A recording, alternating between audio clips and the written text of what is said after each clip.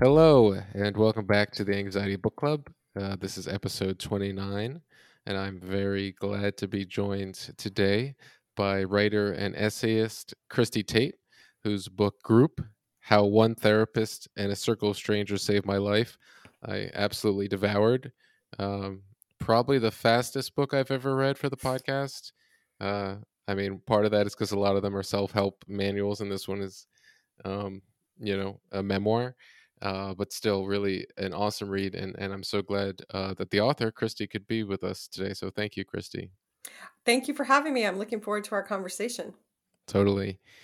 And just to fill out your bio a little bit, I'm taking this from your website. You're based in Chicago, and you've been published in the New York Times, the Rumpus, the Washington Post, a bunch of other awesome publications.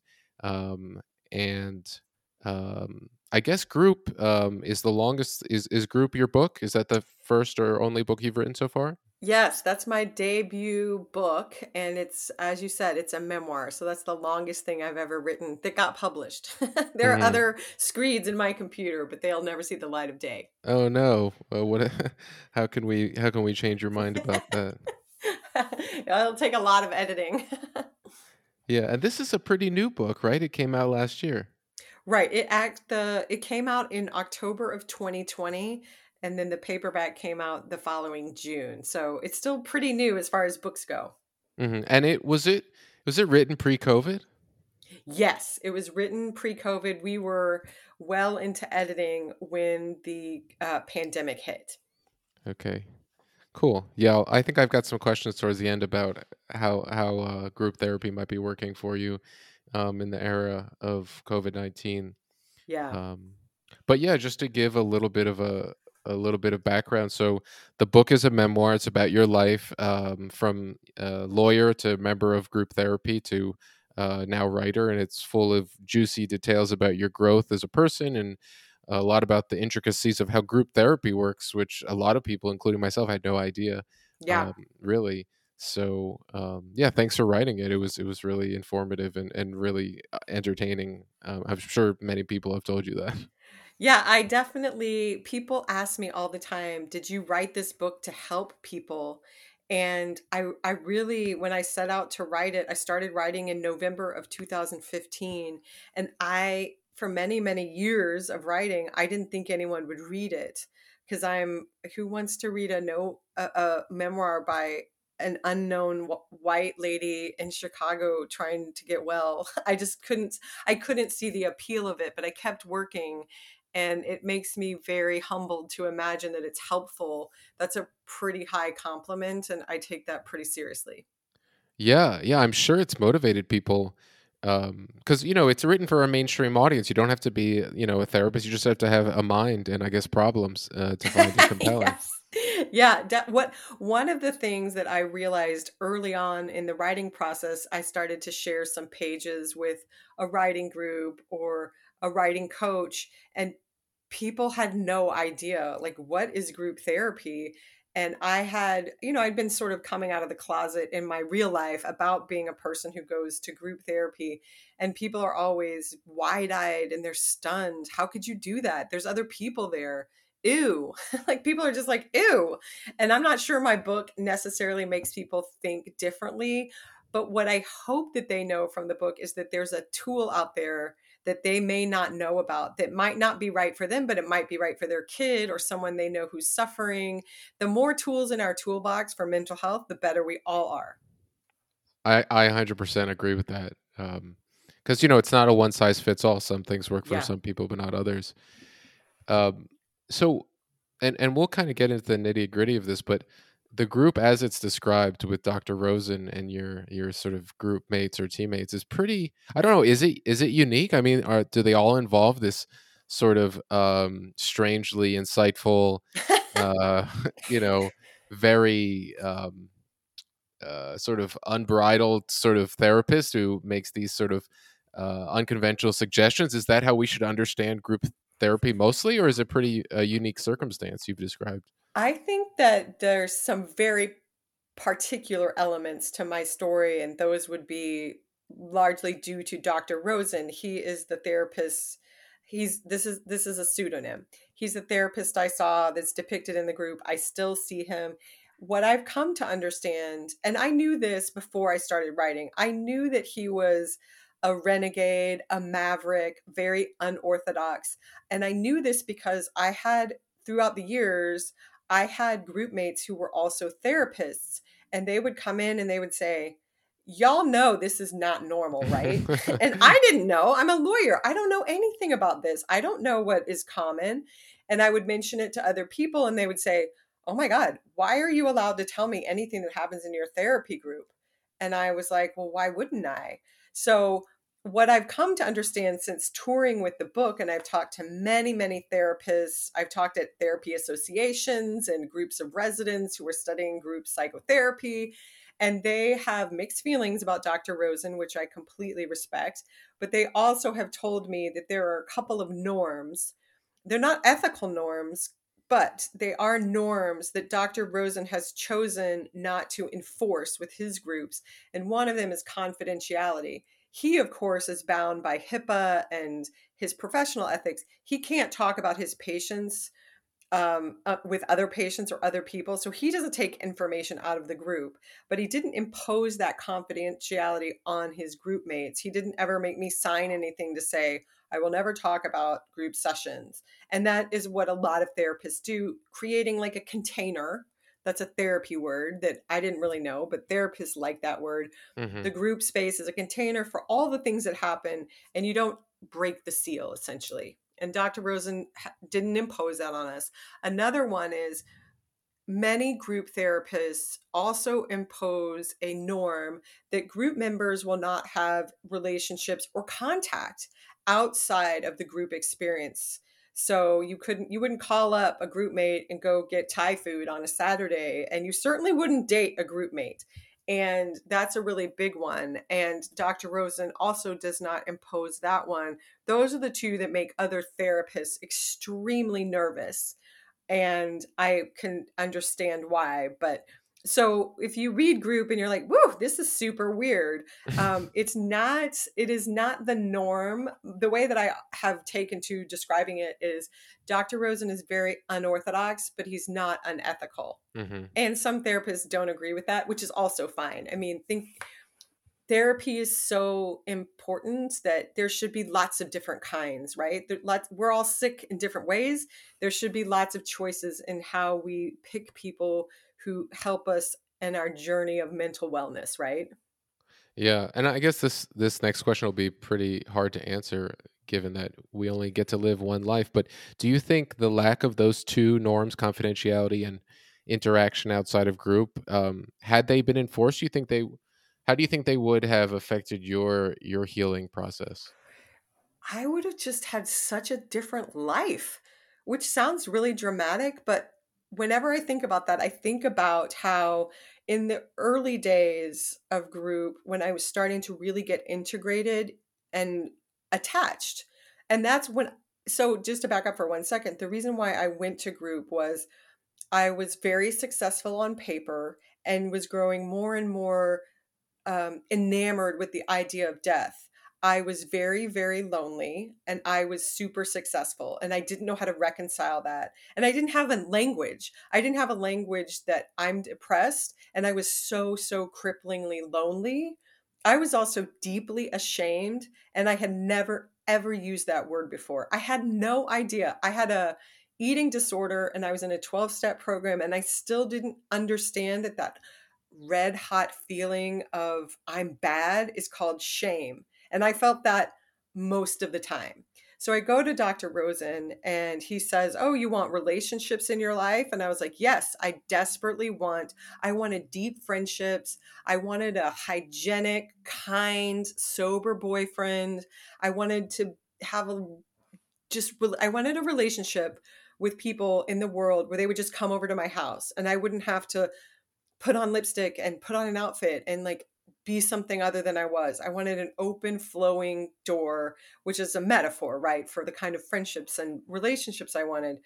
And I was far, far away from that. And when I started to get integrated, all these steps I took didn't necessarily happen in the group room. I started calling a group member every night to tell her what I ate as a part of inoculation for all the shame I felt for eating. Like I had a ton of shame about what I ate, how I ate, when I ate it, part of my eating disorder. I called Rory every night for 3 years to tell her my food. If we couldn't have had contact outside of group, I don't know who I would be. I don't know the state of my eating disorder.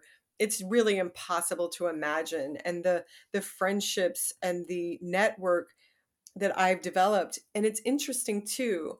People ask me, people are also very concerned that I'm too dependent on Dr. Rosen or my group. And well, actually, they're really worried about Dr. Rosen, right? He gets paid, and I don't ignore that.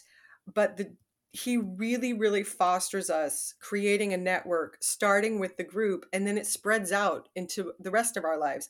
My husband and I, because I know how to do it from group, I know how to create a network, and I can do that at my kids' school or in our community, in our neighborhood, because that skill has been built. So it is pretty impossible for me to imagine, like, what if I hadn't gone to Russia with Patrice and her family in 2005? That's a whole huge set of memories and experiences I just wouldn't have if we could only see each other for 90 minutes in a session.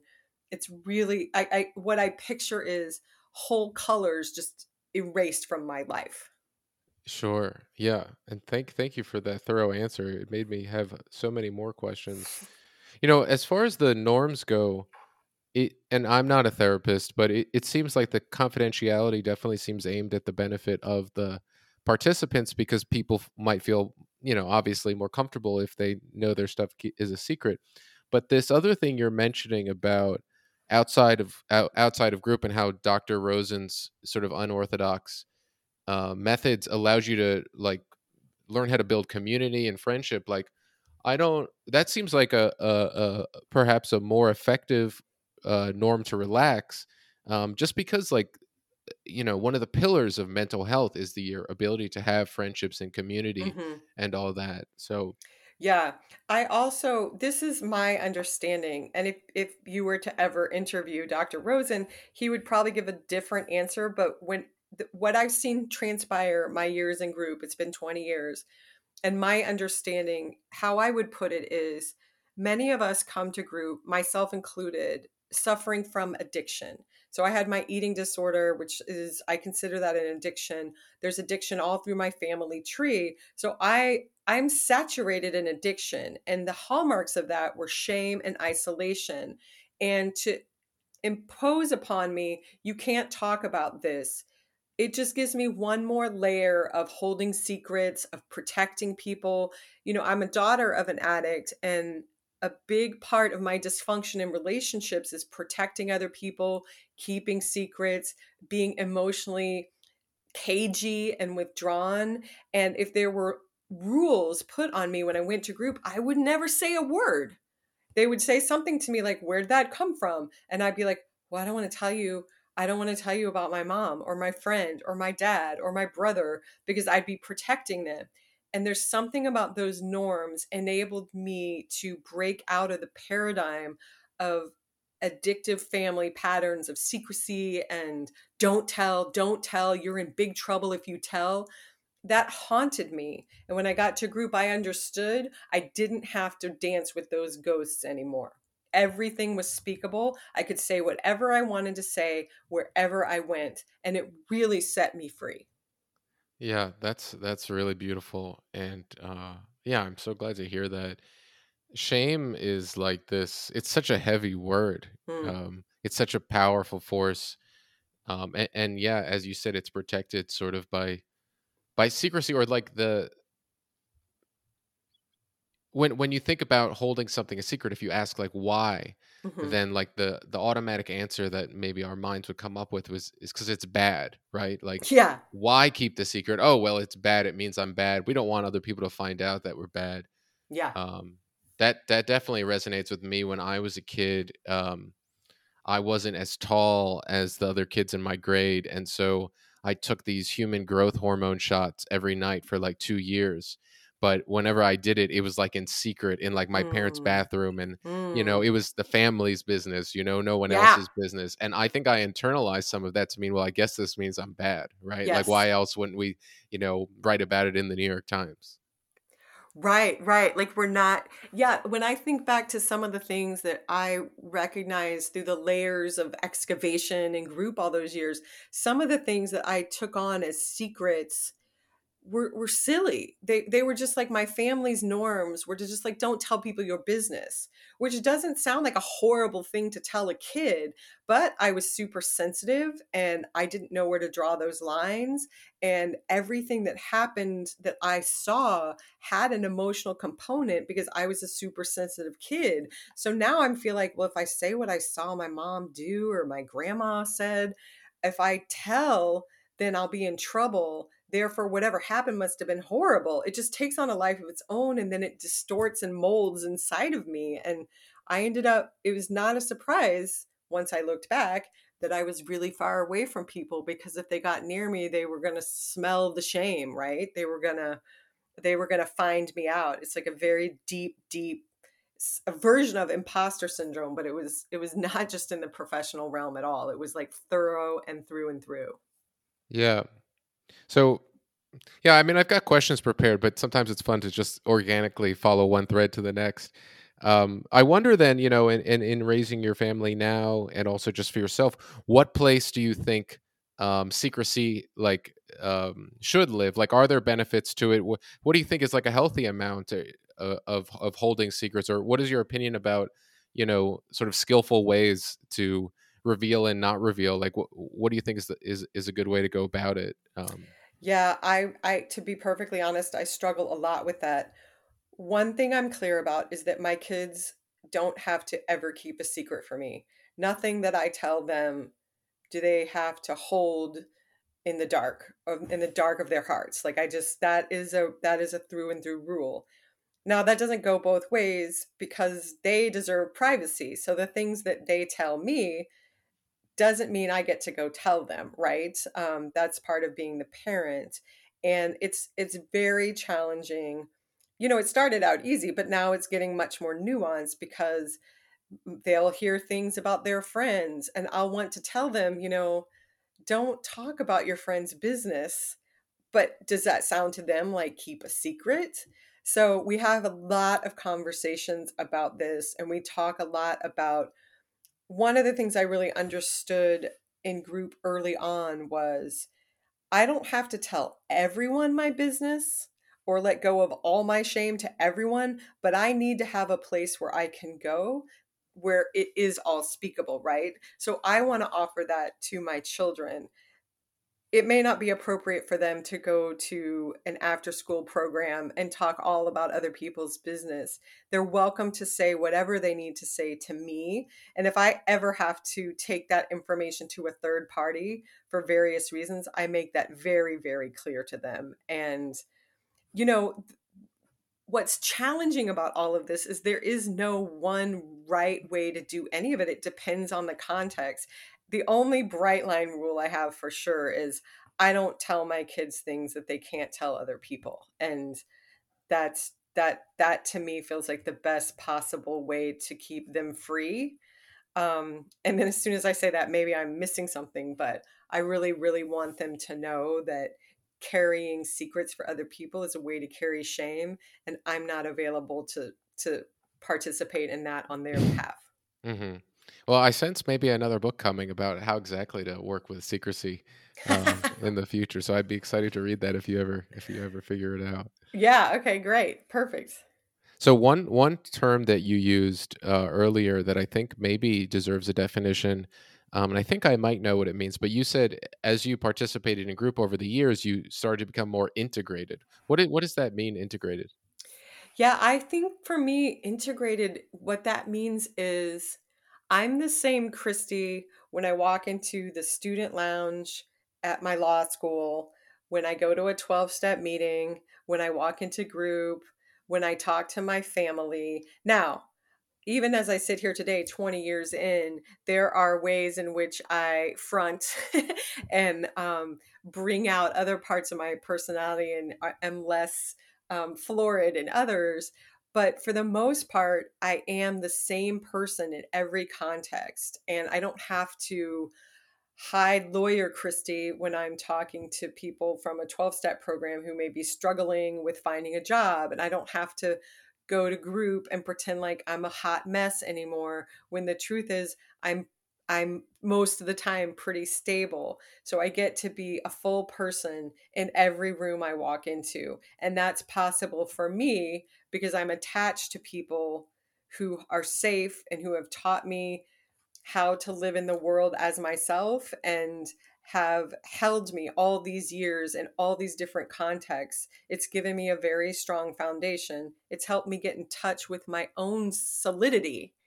And the irony is, I became more solid on the inside as I became more connected to other people. And that helps me move through the world as one person at all times. Mm.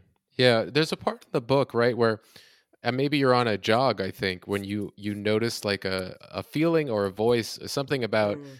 feeling okay, or there's this sense of okayness. Am I recalling that correctly? Yeah, that was really, it felt like an out of body experience because my internal monologue from my first bits of consciousness has always been try harder, go faster. You're not quite right. You're definitely not okay. You will be when you get a boyfriend, when you get an A, when you get into law school. It was never something that was okayness right here, right now. And I was 6 years into seeing Dr. Rosen before I had this out of body experience where a voice inside of my own head, when I was all by myself, was very, very clear.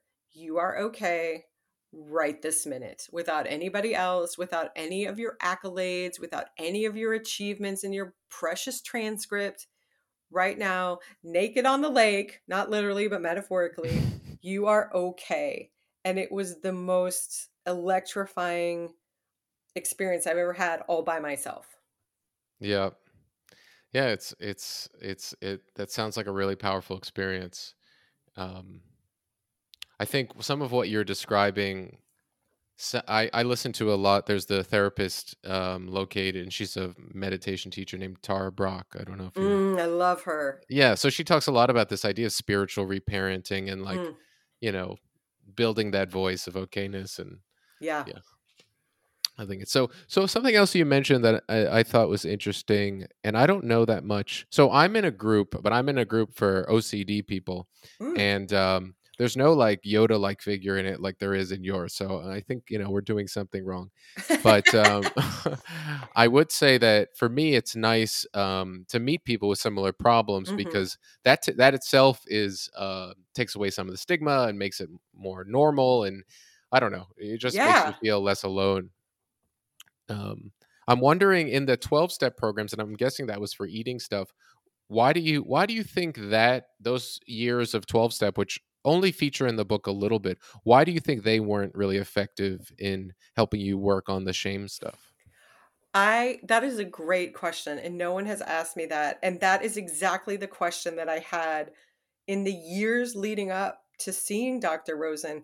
I kept thinking to myself, I have everything I need. The 12-step program that I was a part of arrested my bulimia. There's no other way to say it. I worked the steps, I got a sponsor, I went to the meetings, I did all the things, and my bulimia was arrested. I don't know any other way to say it. I was no longer binging and purging, and it was a huge, huge miracle. And then I felt myself plateau after maybe 3 years, and I could just tell I was stuck in so many ways that I couldn't even see. You kind of just know. And I kept thinking, well, I just need to work harder. I need to do another fourth step, which is an inventory of your moral failings, essentially.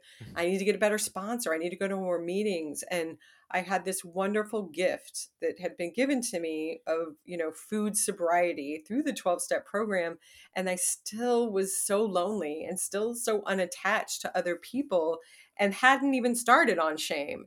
And I don't know why. I think that there was very, very deep work I had to do. There was trauma in my background, before, oh, well, actually, my eating disorder started probably when I was 5. The trauma, I had a very traumatic experience where a friend of mine invited me to Hawaii with her family. And while we were there, her father drowned in front of us. I had never dealt with that. I had never dealt with some of the legacy of addiction in my family.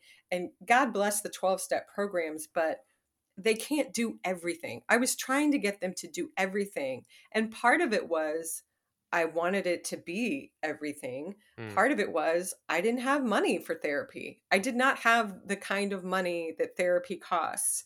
And I ended up having to take out a private loan through my law school in order to pay for it until I became a lawyer and had a salary that I could set aside for mental health treatment. So some of that is I really feel for people have reached out to me and they say, "Well, what do I do if I can't afford it?"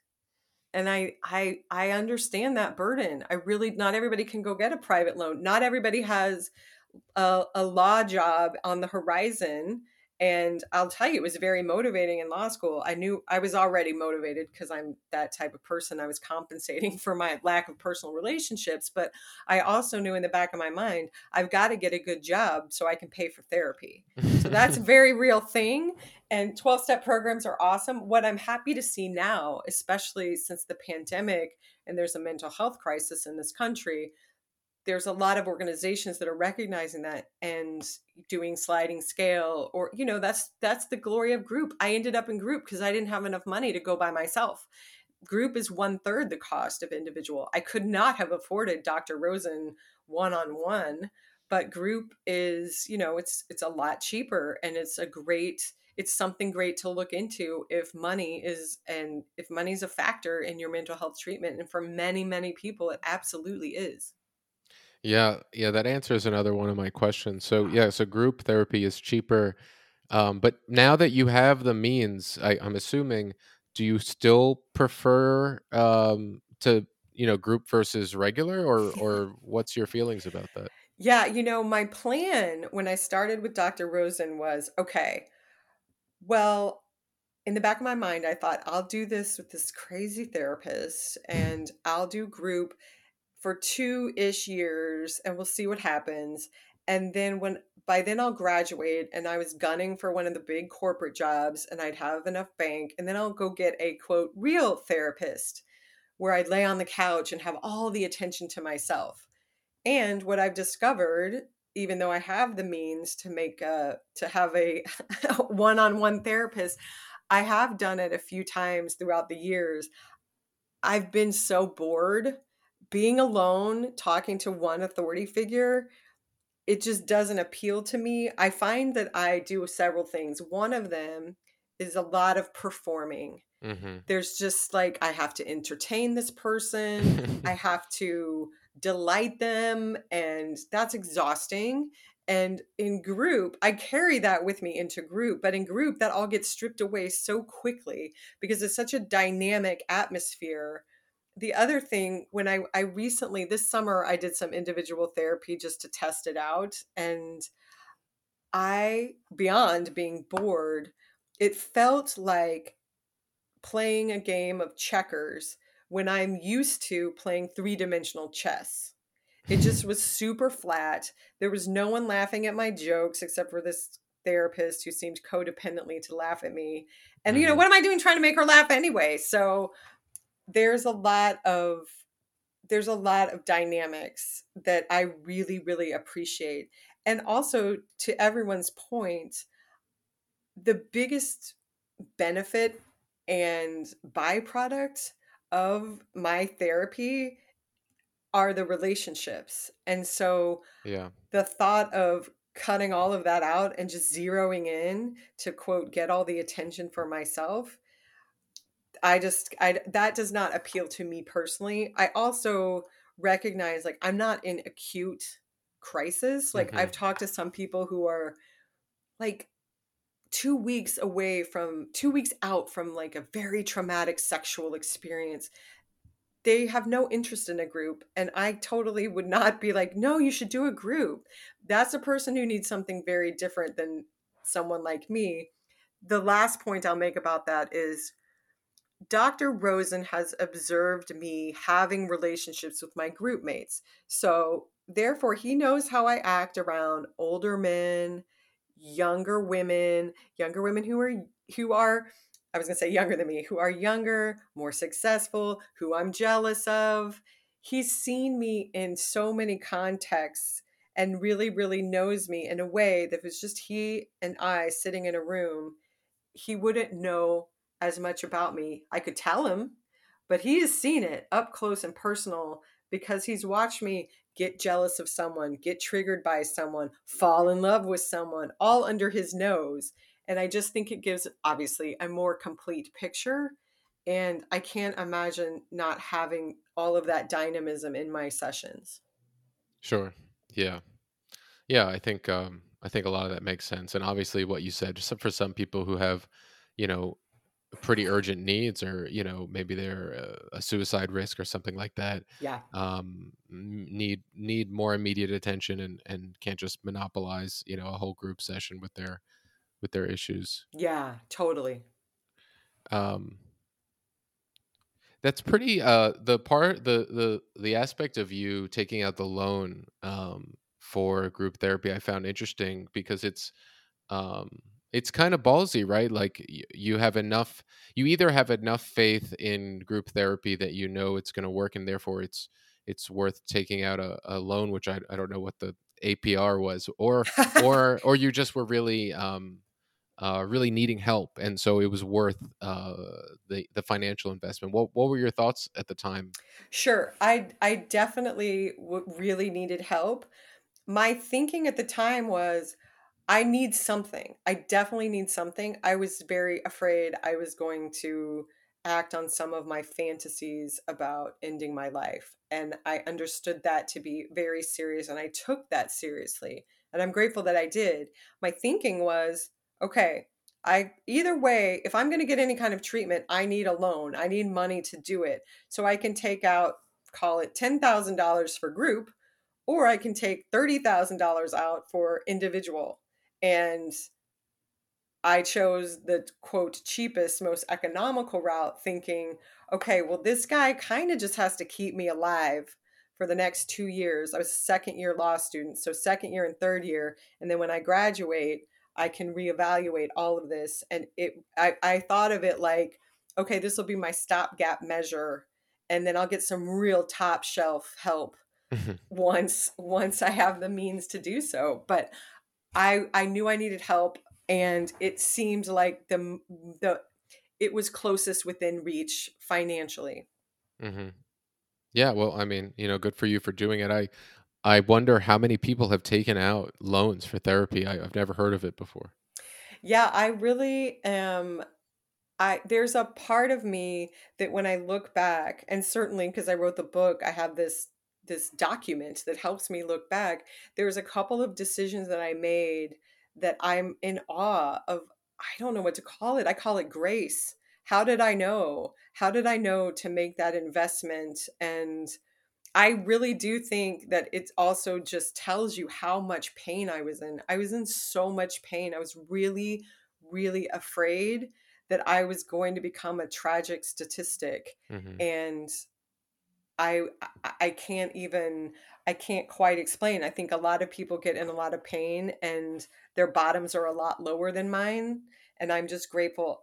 Some of that could be that I had recovery in the 12-step program. So I knew I didn't have to go all the way down to a really, really terrible crisis. I believed in grace and, coming through and miracles. I had already had that experience and I was pissed off I had to pay so much for this one because the 12-step one is free. Hmm. Um, but in the end, somehow I was willing and it obviously worked out.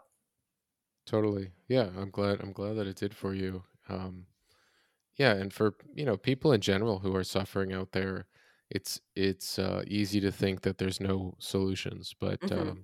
people mistake themselves for being like extremely unique, I guess, in that regard. Yes. We're not all so different, right? A lot of us need the same kinds of things.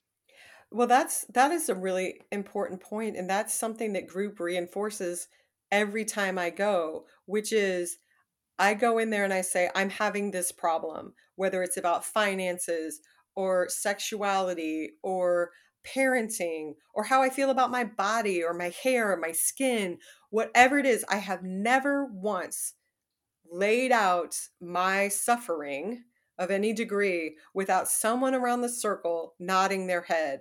I see you. I got you. I am you. That is huge, huge, huge. I have gotten well because other people have nodded and encouraged me. They've either been there before and they're on the other side, which is tremendously inspiring, or they're in there with me. And together, first of all, I'm not alone, which is huge. And then secondly, maybe together we can figure out how do we get to the other side of this psychic pain. And it has worked over and over again. I wouldn't trade it for anything, those experiences. Hmm. Yeah, so I'm glad that you mentioned sexuality because I think one of the reasons why, well, you can tell me why you think the book is such a page turner, but I think one reason is because there's like a lot of sexual stuff in there, and that's what people, like look at Yeah. the internet, it's full of Yeah. that stuff. Like that's what people are interested, in reading and thinking about. It's like on our minds as, reproductive beings. Yeah. Um, do you think that's the reason why it was a page turner? And do you ever like I know you've done so much work on shame and just like owning your life and your life's experiences, but do you ever still feel any pits in your stomach or any hesitation like about being as sort of raw and unfiltered and in your disclosures? Like do you still ever wake up with those feelings, or are you like sort of like transmorphed beyond that kind of stuff? Well, the short answer is I still have moments where it's strange where the shame sort of pops up sometime. How I feel like right now in my body talking to you, I feel mostly a sense of pride and joy that the book includes the scenes that it includes, including lots of bad sex I had. And I'm proud of that because for lots of reasons. But one is everybody's having sex of some sort. And disclosing it adds to a conversation that I think is important for people to have conversations about what are we doing with our bodies? How are we participating in our own debasement and lack of pleasure? Also, I really wanted to offer to the world the kind of book that I love to read, which is always very specific and very intimate. I like those kinds of books. Those books really speak to me. My teachers write like that. The people in my writing groups also write like that. So, to someone who doesn't write and have a community of people who's writing all their bad sex scenes, this looks like so brave, so raw, so honest. This is kind of the water that I swim in. You can tell from the book that in group, we're encouraged to be very specific about what happened, when we felt what, where was his hand, what did you feel? And the more specific we are in group, the more we sort of purge ourselves of the shame, right? And then something similar happens on the page. I had written earlier drafts of this book that were very tepid compared to what it became. And I had a teacher say to me, I can't see this. I can't see what you're talking about here. And I was like, well, what do you mean? She's like, where's your hand? Where's his hand? Where were your clothes?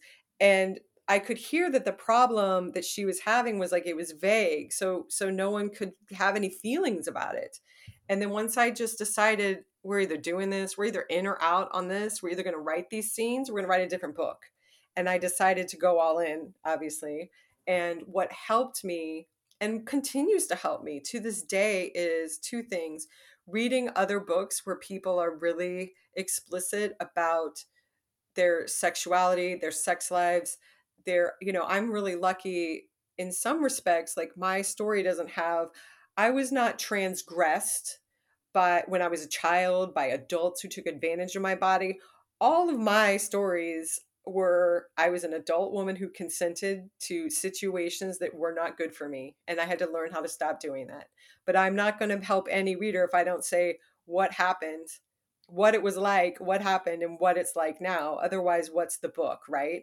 The other thing that helps me a lot is looking in other mediums. Like I watch a lot of female stand-up comics, Mm. and they are, first of all, some of them are so raunchy I can't even listen because I'm kind of prudish, believe it or not. You're But prudish. I know, well, there's some ways of talking about some things that I'm just like, I can't. I'm sorry, I Uh-huh. can't.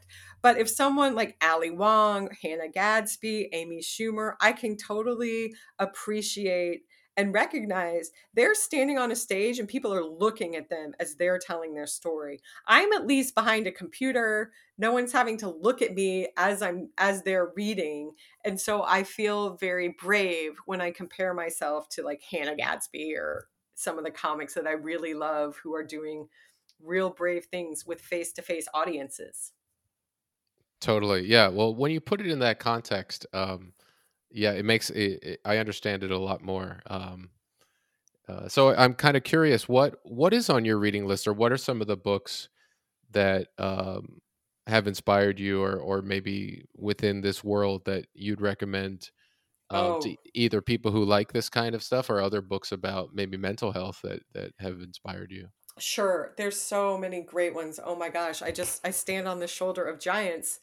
One of my favorites, the book that really unlocked a real longing in me to really tell the truth of my body and what I did to it and what I put it through.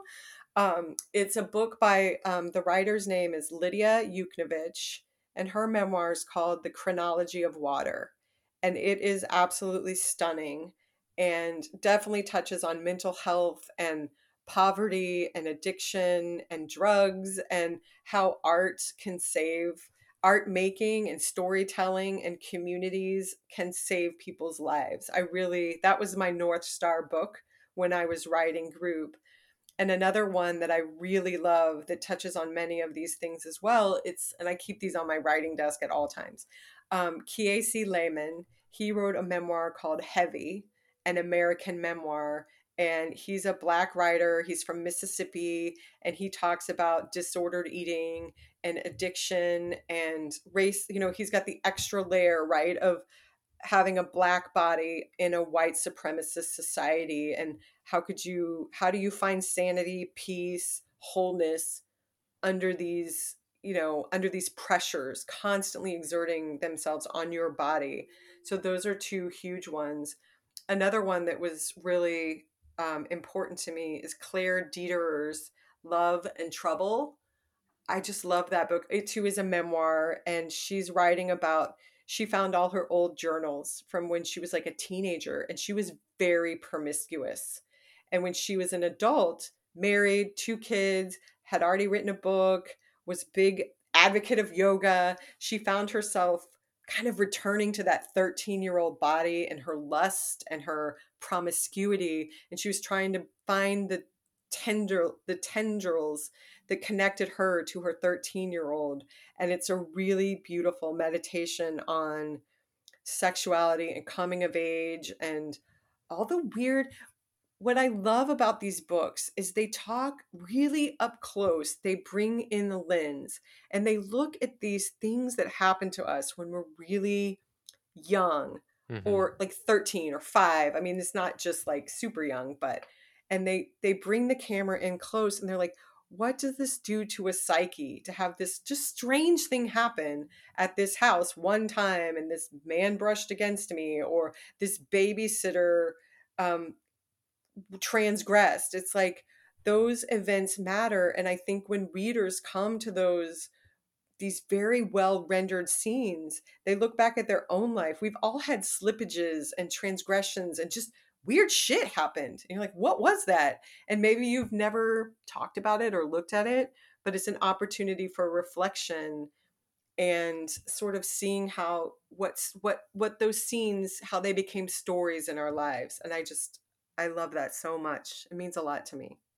Yeah, thank you for those recommendations. I'd heard of at least one of them, but the other ones sound really great too. So, something that's in the well, obviously, eating is in a big part of your life relationship with food, and as you mentioned, the 12-step programs. And you used to have to call, I think, one of your group members, Rory, at Yeah. night to tell her how many apples you'd eaten. Yes. And you had all these pretty strict rules around food that needed to be relaxed sometimes, like in Yeah. job interviews. um, what are your nuggets? Nuggets is a good pun. What is your wisdom there around eating? What piece have you found, and what do you think has helped you the most in your relationship with food? I would say even up to today, this morning, what helps me the most is sharing with somebody else. I'm living in the glory of a middle-aged body, and I have a lot of feelings about that, from anything from my eyesight to the shape of my stomach seems to be different. And when that rolls around in my head by myself, I get really crazy really fast. But the minute I reach out to someone else, I have a dear friend, and she texted me how she was feeling about her stomach, and that especially now in January, I don't know when this will air in February, but in January, there's so much noise about what we're going to do to our bodies and Mm, resolutions and eating, and it's very noisy. I do my best to not participate in that because that doesn't work for me. And she said to me this morning, I'm going to go on the compassion diet, and I'm going to have compassion for my body, whatever shape it's in, whatever it's doing. And all day long, that just really softened my heart towards myself. Because there was a point, this is today. I looked down, I was volunteering at my kids' school. I looked down at my pants and I was like, just that spark of a moment where I was like, I wish my legs were skinnier. mhm.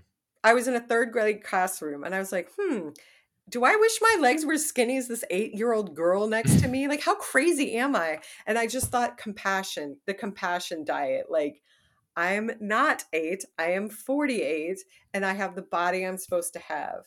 And I texted my friend later and I was like, thank you for telling me that. I'm having a few moments of body hatred.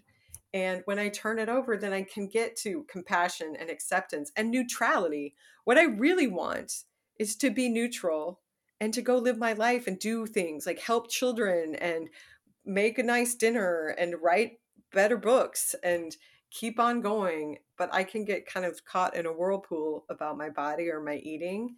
But I can get out if I reach out for someone else. And that's remained true since the first time I called Rory. Sure. Yeah, the common denominator here seems to be other people, community Yeah. connection. Yeah. So, It's like it's so simple. And every now and then I'll think to myself, well, it won't work on this. This problem, whatever it is going to take something just a little more sophisticated than this mamby-pamby business about go tell someone, motivate yourself to like use the network. Every time it really helps me get out of my own way. And it's not to say that my network of group mates and friends and recovery people, they can't solve all my problems, but they can help me see where the solutions lie. Like maybe I need to call a lawyer or a house painter or do nothing. And I can't see those action steps and I can't find sanity and peace on my own. I do need those other voices to help just guide me, put their hand on my back so I can breathe and figure out what's next. sure. And I think it's a testament to the failure of this myth of rugged individualism that Mm, so pervades our society here. I agree. I Um, totally agree. so, Christy, I don't want to take up too much of your more of your time, but it's been wonderful talking to you. I just ask you this one last question. What are you working on? What should listeners or readers look out for? Where can they find you? What would you like to broadcast? Sure. Readers, listeners can find me. I'm on Instagram. I'm usually hyping up whatever I'm reading. I'm a very enthusiastic reader and I love to talk about books. So I'm at Instagram at Christy O. Tate. I have a second book that will come out. I think it's going to come out in 2023. It's another memoir. And this time I'm looking at my female friendships, uh, some of the some of the shenanigans I've had in my relationships with female friends, and how I've come to how I've come to have better relationships with women, because what my experience was, I I went through group. I put my life together with the help of all these people, and I found this wonderful partner, and we started a life. And I thought, oh, well, I'm just going to like cruise to my grave essentially, Mhm. because I thought I had it all figured out. And then once I got stable romantically, I looked up and realized I had a lot of mess in my friendships and in my ways of interacting with women that I couldn't see when I was busy trying to straighten out my romantic life. So I've written about that, and there will be a book coming soon. That's so interesting. Yeah, I can't wait to get my hands on it. Well, thank you again so much for being on the podcast. It's been a pleasure. Thanks for having me, and thanks for having these important conversations about mental health. It's really important, and I'm so glad you're doing it, and thank you for talking to me.